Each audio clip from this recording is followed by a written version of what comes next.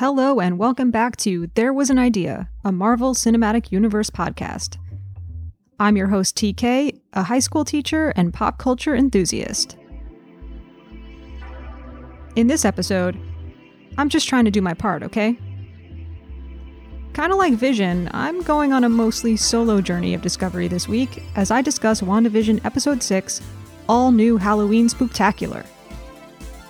If you're enjoying the podcast, you can follow me for updates and behind-the-scenes extras at anidea_podcast on Instagram and Twitter. Enjoy the episode. Today on the podcast, it's just me, your host, TK, Tara, just me. My schedule was a little different this week due to some personal stuff, so I'm recording solo, but don't worry, I have some fun guests, old and new, lined up for the rest of the season. And throughout the episode, I'll also share some ideas, comments, questions, things like that friends have texted me since Friday night's episode of WandaVision premiered. So today I'll be talking about episode 6 of WandaVision, the delightfully titled All New Halloween Spooktacular.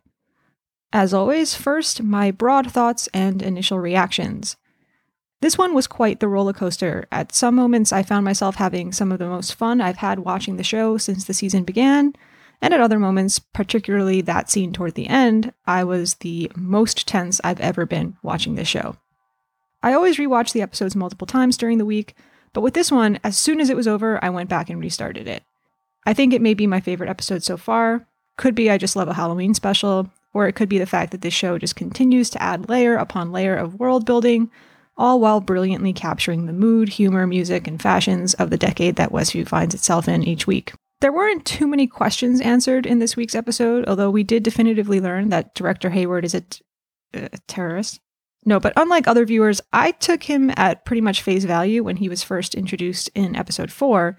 Then last week, of course, he showed that he's not to be trusted, but this week he firmly cemented himself in my mind not just as an antagonist, but a straight-up villain.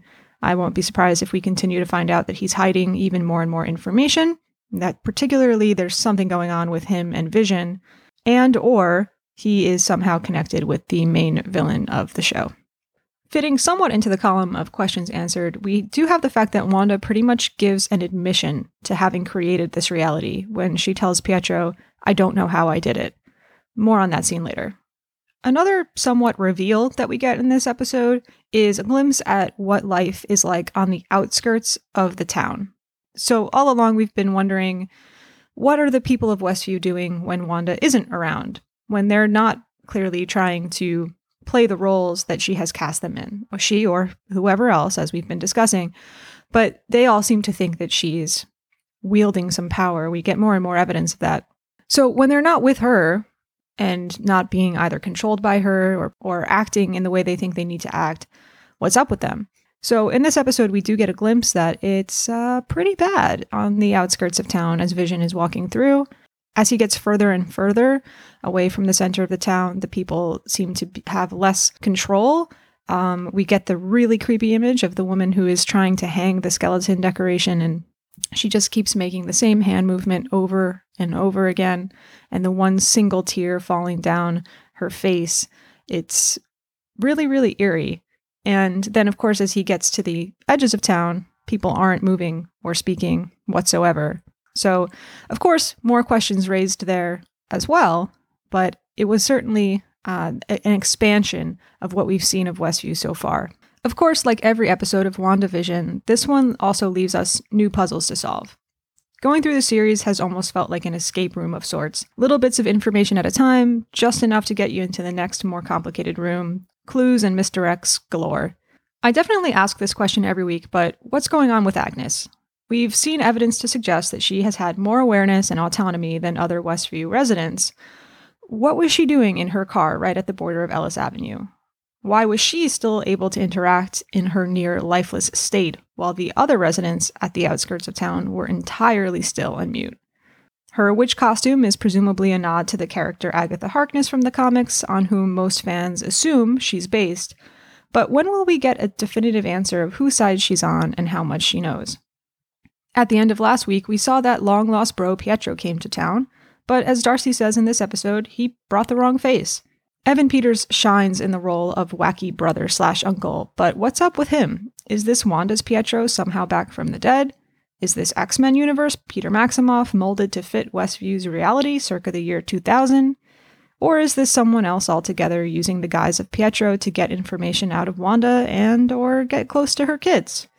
I hope it's one of the first two, because I am here for obnoxious but well-meaning Pietro, but there are moments in this episode that make me feel like that may be wishful thinking on my part, and I'll talk more about Pietro later.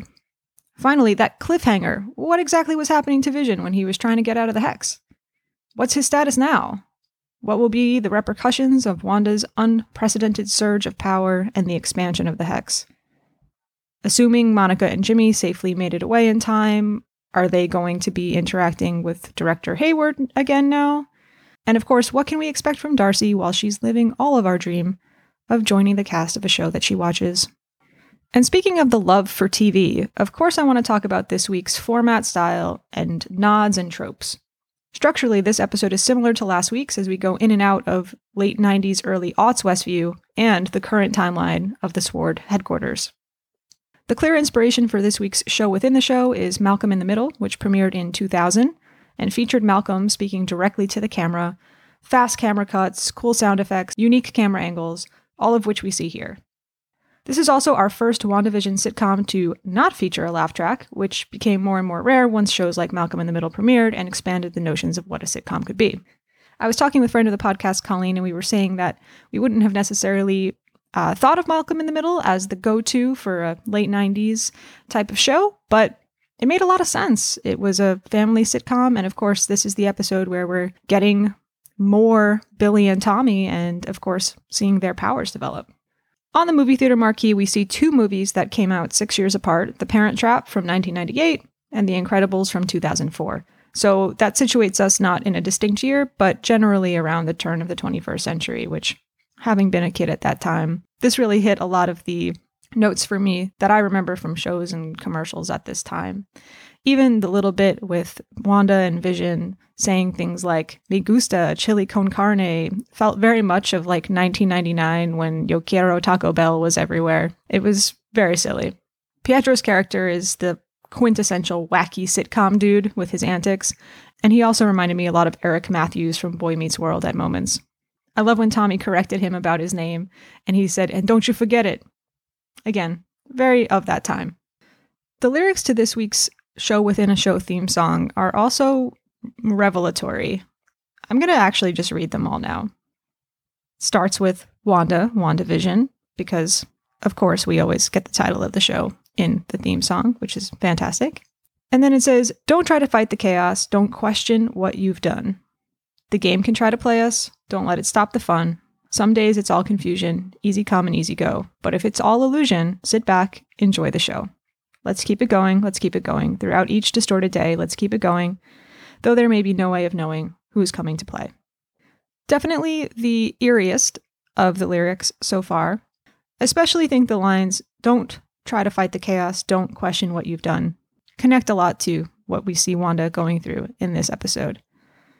We know at this point that she's responsible, at least in part, for what's going on here in Westview. And the conversation she has with Pietro later on, in which she says to him, "You don't think it's wrong?" It kind of connects to this idea of maybe part of her subconscious or her conscious telling her, don't question it, just let it go, don't fight the chaos. In a way, it also seems like a bit of a message to fans. Some days it's all confusion, don't let it stop the fun.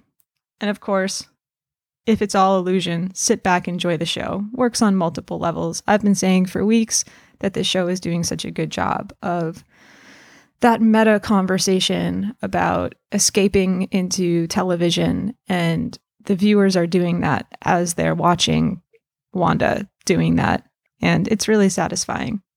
Of course, also, if it's all illusion, a term related to magic, the term we see Vision call himself back in episode 2. Good stuff. And man, this week's commercial, again, definitely gave me flashbacks to some of those weirdly morbid claymation commercials that were popular in the late 90s, early 2000s. We see this little cartoon boy sitting on an island by himself, and the shark come up and give him some yo magic, which reminded me of Go-Gurt, I guess. And the child is very hungry, but the ironic thing is that he can't open the Yo Magic yogurt container. And we see the day turn to night and seasons change, and the little character go from alive to varying states of decay and corpse. And the tagline for the product is Yo Magic, the snack for survivors. So this is an interesting one. Again, the claymation style fits the sitcom homage of this week, but notably it doesn't include either of the actors that we've seen in the previous commercials. It makes sense that this one seemed more kind of geared toward kids as we get more of the kid perspective, but making sense of this commercial was kind of challenging. So, of course, magic being in the title of the product makes me think of Wanda. And as we see in this episode too, Billy is using magic like his mom. The snack for survivors, I immediately thought of the survivors of the snap, but as we know, Wanda didn't survive that. However, we can say that Wanda is a survivor. We've talked before about all of the trauma that she's gone through in her life. She and her brother were survivors of the destruction that killed her parents.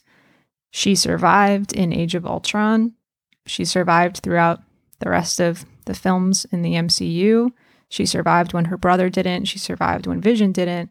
And then, of course, yes, she was snapped, but she came back.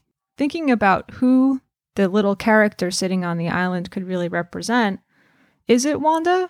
I was talking with a friend of the podcast, Rachel, and she was saying maybe that could represent her brother or Vision, and the idea that she wasn't fast enough to help either of them, just like the kid isn't able to open the yogurt, he's moving too slowly. I thought that was an interesting idea as well. And just the imagery of it really reminds me of the conversation we had last week about lack of control and the irony of the situation. We have this little character sitting there and has the food in his hand, but just can't seem to open it, can't control it. And that kind of feels like that's what's going on for Wanda in this episode. So this idea of control has emerged as a big theme, much in the same way that pain and grief and paranoia and fear and trauma have, and we've discussed all of those at different moments throughout the podcast. My other favorite motif has been that of actors and acting, and the quote from Vision in episode 3, "All the world's a stage." I've talked about it every week since, but each week we get more connections to that quote. Herb's conversation with Wanda while he's on duty watching the kids, and he says, "Is there something I can do for you, Wanda? Do you want something changed?" Very much feels like the language of being on a movie set. There's also the moment even before that when Wanda says to Vision, "No, that's not what you're supposed to," and then she kind of covers it. That tension between the two of them there at the beginning of this episode, even though he's trying to crack jokes about his costume and this and that, clearly that tension is still there. It's so creepy when he says, "There were no other clothes in my closet," and he clearly just looks so angry before the music changes and he cracks a joke. And then, of course, the other line that alludes to this idea of all the world's a stage most directly is when Pietro says to Wanda, "I'm just trying to do my part, okay?" And he explains that he's in the role of the wacky uncle. He's there to stir up trouble with the kids and give her grief. And he says to her, "That's what you wanted, isn't it?" So I want to go through and talk about some of the big character moments from this episode. I'm not going to be able to touch on every single thing, but I do want to talk about some favorite standout moments and or new information that we're learning about our main characters. I'll start with Wanda. First of all, she looks amazing in her Sokovian fortune teller costume. Of course, a nod to her character's classic costume in the comics. And when Pietro cracks some jokes about the costumes that they had to wear as kids, she says, "That's not how I remember it." And he just goes, "You probably suppressed a lot of the trauma." Pietro is here making direct references to what we as viewers have come to believe is going on with Wanda. At this point, we are all pretty confident that she's gone through this trauma and that she's sort of subconsciously created this world. Maybe not everybody's in agreement about that, but that seems to be what the show has suggested up to this point. Don't think we can necessarily take that at face value. So the fact that Pietro is always kind of saying the right things in a suspicious way makes me feel like we can't take him at face value either. We clearly see that Wanda is trying to get back to that sense of normality that she was reveling in the 1950s and 1960s episode when she says to Pietro and Tommy, just remember this is a respectable family. It definitely sounds like a line that she would have said back in those first couple episodes when she was trying to fit in and make a good impression on the people of the town.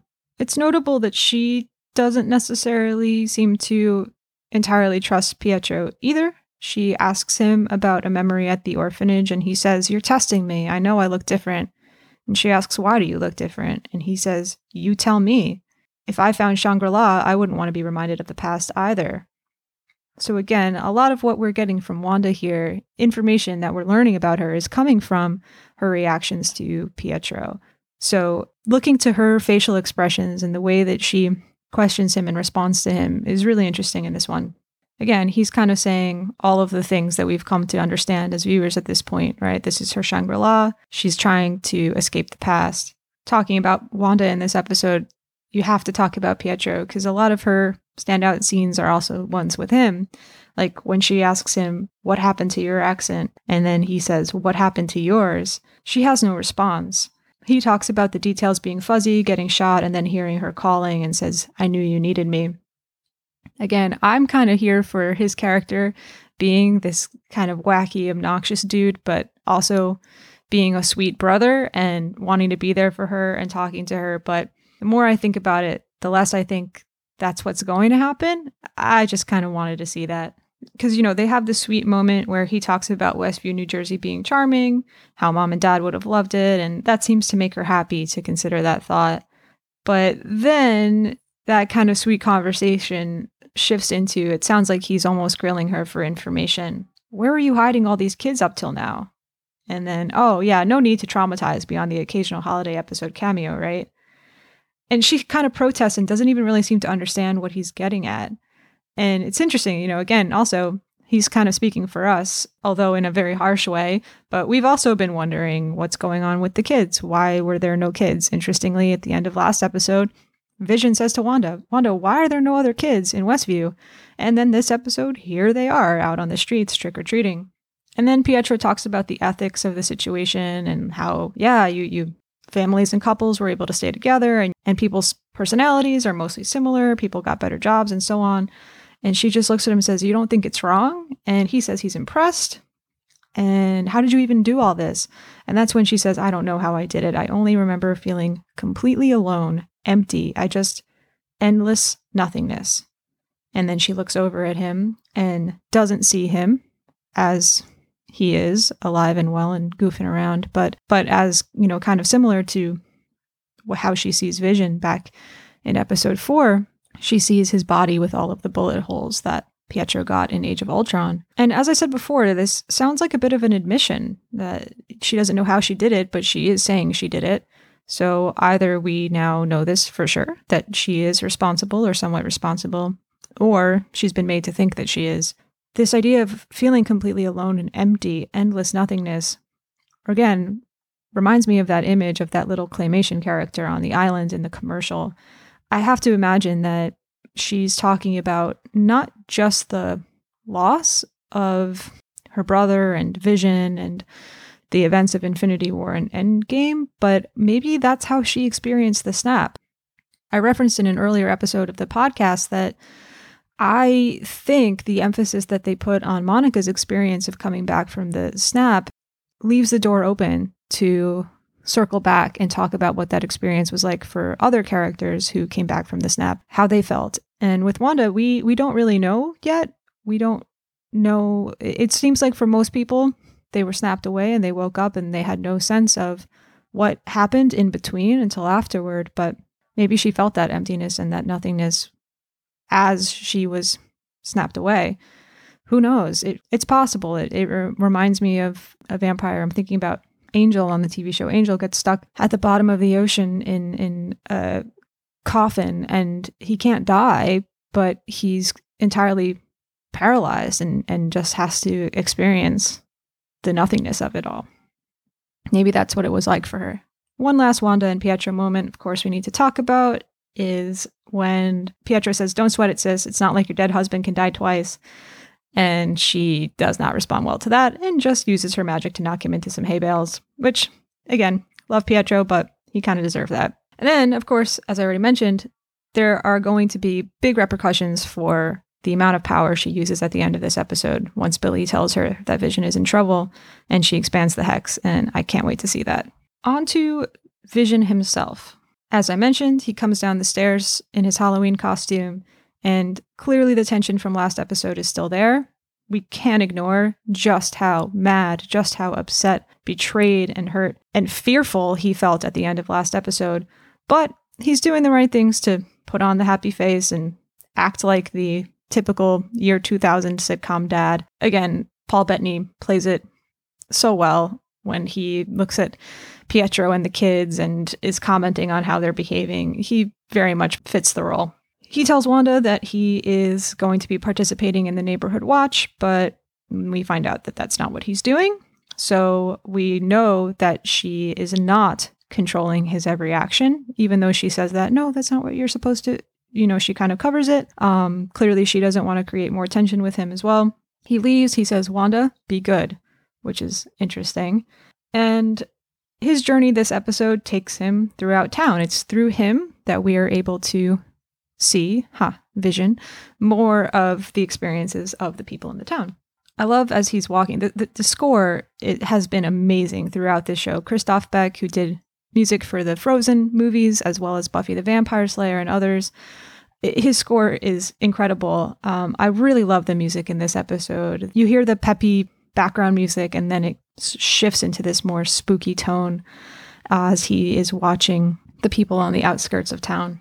After he tries talking to someone and she completely is still and doesn't answer, he puts on his real face and suit and he flies above the town. As Rachel pointed out, though, the colors of his suit look a bit more muted than when last we saw him in the MCU, and wondered if perhaps that was some suggestion about his not being quite fully who he was or even fully alive status. Again, it's through Vision that we learn, that we see more information. This aerial view of the town, we can see that the children are laughing and trick-or-treating toward the center of town where Wanda is. And as you get further and further away from the nucleus of the town, you see that things are still and lights are flickering and it's not alive. Of course, then he interacts with Agnes. He flies to a stop sign at the edge of town with a parked car. Agnes is frozen in place. But unlike the others, she does answer him, says that she's looking for the town square scare. She laughs without emotion, says that she got lost. He's confused. He says, "You're lost in the town you grew up in." And then he touches her to snap her out of it, like we saw him do with Norm last episode. And she says, "You're one of the Avengers. You're Vision. Are you here to help us?" And he says, "I am Vision. I do want to help. But what's an Avenger?" A great little moment, funny and sad at the same time. And, we know that Vision doesn't have memories of who he was before Westview. She then asks if she's dead. And he says, "Why would you ask that?" "Because you are." And he's, "'Cause I'm what?" And gosh, Agnes is so creepy when she says, "Dead, dead, dead, dead," and gets louder and louder. He lets her know that he's trying to reach those outside of Westview, make sense of their situation. And she says, "No one leaves. Wanda won't even let us think about it. All is lost." And then she cackles like the witch she's dressed as. He touches her again, and then she's back to her typical Agnes self and turns the car around. As I mentioned before, a lot of questions about what's going on with Agnes here. But also, imagine being Vision in this moment and hearing that you're dead. Wow.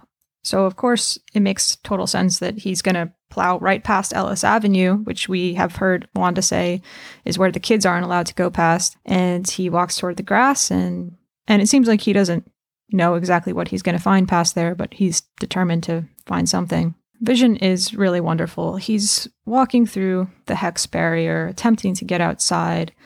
And, Director Hayward, the jerk that he is, he really does want out, doesn't he? But Vision is saying, "Help. not for himself, who is clearly being torn apart quite literally in this experience of trying to walk through the Hess, but he says the people need help. Vision is a hero. He's doing this because he wants to help people. It's not about him escaping. It's about wanting to help everyone else, as he tells Agnes. And as he's disintegrating and dying, it's awful to watch. We have seen Vision go through this type of pain so many times now. And it's so sad because he's so good and so wonderful. And even, Darcy is here and she's saying, why is no one helping him? And of course she would help, but she gets handcuffed to the truck. And it's just so awful and sad to see poor Vision. I also want to talk briefly about Billy and Tommy in this episode. I love these kids. The last episode, I'd say they weren't necessarily my favorite part. Whenever you introduce kids to a series, it could be hit or miss. But I loved the kids this episode. I loved that it opened on Billy narrating about Halloween. I love Billy. He's so cute. It's the same actor who played young Luke in The Haunting of Hill House, which is one of my favorite shows. The Haunting anthology is incredible. And this kid is just so cute. And his costume is meant to look like Wiccan from the comics, the hero he grows into. And it's very adorable. Tommy, the quote-unquote cool twin, is someone who resonates a little bit less with me, but I liked him too, and it was very cool to see him admiring his uncle and then developing his own super speed powers.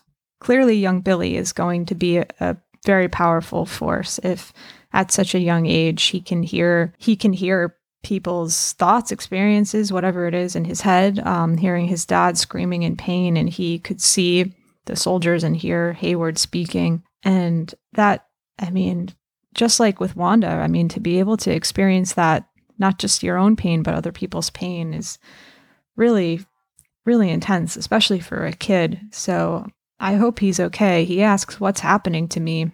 And protect young Billy at all costs is what I have to say. Now, outside the Hex, I already spoke a little bit about learning more about how awful Director Hayward is. Monica, we get a little bit more from her. As we've sort of been guessing all along, she feels a connection to Wanda. She says in this episode, I know what Wanda is feeling. And she references her mom's cancer scans when Darcy is like, hey, if you go back in the Hex, it's changing you on a molecular level. But she's determined to go back in, and she doesn't care about that. She's lost her mom, and she knows the pain that Wanda is going through. So she's determined to be the hero and do what she needs to do as well. Also, the way Director Hayward speaks to her about, it's a good thing you weren't there when your mother died. Wow, that's terrible. And, obviously she's a strong person. She handled it well, but what a horrific thing to say to someone. He also references her advocating on behalf of people with superpowered abilities in the past and references her history with Carol Danvers. Almost like it was a bad thing, like, oh, you're advocating for superpowered people. It almost reminded me more of the X-Men franchise where mutants were seen as other in this negative sort of way. So I wonder if, again, we're going to get more of that here. Monica, Darcy, and Jimmy all continue to fight the good fight, hacking into Hayward's computers, figuring out that he's tracking Vision with the aptly named Cataract program. Hayward must have an accurate head count by now and some sense of their well-being, Jimmy says, about the people in town, but of course he hadn't shared that information. So our hero characters here are getting that information on their own. And man, I can't wait to see what happens with Darcy inside the Hex. On that note, I don't have a guest this week to ask about their theories or predictions, so I'll share a little bit about what I think or hope will happen next. At this point, fans are pretty safely assuming that the last 3 episodes will be about an hour each. My guess is that we won't get much more than the 20-ish minutes of the 2010s sitcom style, and the rest will take place outside of the Hex. But, as last week's guest Rachel and I were discussing, we kind of wish we could spend another week in the year 2000, picking up right at the moment this one left off. Maybe mostly because we want to see the Sword Agents as clowns a little longer. I also think or hope that we'll finally get some definitive answers on Agnes next episode, so that we go into the last 2 of the season knowing her MO. I've eagerly been awaiting the return of Emma Caulfield as Dottie, who I hope we see next week, and I'm wondering if she will reemerge right around the time we find out who our main villain might be, and I wonder if they might be connected. She is the key to everything in this town, is something Agnes says earlier. Could be a complete misdirect. or that could come back full force. Also, shout out to Trey from MCU Need to Know, who is eagerly awaiting the return of Jones. On the MCU Need to Know Twitter page, Trey has made some really fun posts about his love for Jones, and we hope we see him back too. Finally, something's gotta give with Wanda and Vision. This episode dealt with the aftermath of their climactic clash from the end of episode 5, largely by separating them for most of the episode so that Vision could seek some answers. I think next week we'll see them brought back together by the frightening events at the conclusion of this one. And I expect some confessions and apologies from Wanda, perhaps needing to save Vision's life again. We don't know exactly what happened to him when he was reabsorbed into the Hex. And I'm hoping that we see Monica and Jimmy Woo do what they need to do to get Darcy out of the Hex. I don't know if they're going to go in, or at least if Monica will, but I'm really looking forward to see the lines between the Hex and outside blur with more overlap of the characters in both places. Hello again, it's me a few hours later, recording from a different device, so please forgive the change in quality. In interest of full transparency, I recorded the main part of this episode under a time constraint, so there are a few things that I forgot to mention that I wanted to make sure I got out there. First, it wasn't until after I recorded the main part of the episode that I read that it was in fact Riot Grrrl pioneer Kathleen Hanna of the bands Bikini Kill and La Tigra who sang this week's theme song. I've always been a big fan, so I'm a little ashamed of myself for not realizing that was her voice at first and assuming it was just an imitation of her style. Second, I mentioned the movie titles on the marquee earlier, but I neglected to say that I definitely think The Parent Trap and The Incredibles were chosen to represent the time period specifically, not just because they're both Disney properties, but also because of their content. The Parent Trap dealing with twins who are separated and later reunited, bringing to mind Wanda and Pietro, and who are trying to get their parents back together, which connects to Billy commenting upon the rift between his and Tommy's parents in this episode. And then, of course, The Incredibles, which is about a superpowered family who happens to have retired to the suburbs to have a normal life before being called back into action. Not to make too much out of this, but I appreciate the clever nod on behalf of the WandaVision team. Their attention to detail remains delightful. Finally, to follow up on the thought I had earlier about hoping the next episode would pick up right where this one left off, episode 6 is notably the first time that we haven't seen credits roll on our show within the show. I don't think this means my wish will necessarily come true, but I have to imagine this was an intentional decision. If you enjoyed my take on episode 6 of WandaVision, you can follow the podcast at anidea_podcast on Instagram and Twitter. Artwork was designed by Brooke Pender, who you can follow at bpender illustrations on Instagram. Music by Demeter Salvia, who you can find on Bandcamp. Thank you for listening, and be sure to tune in each Thursday to hear me and my guest of the week tackle the big ideas of the latest episode of WandaVision.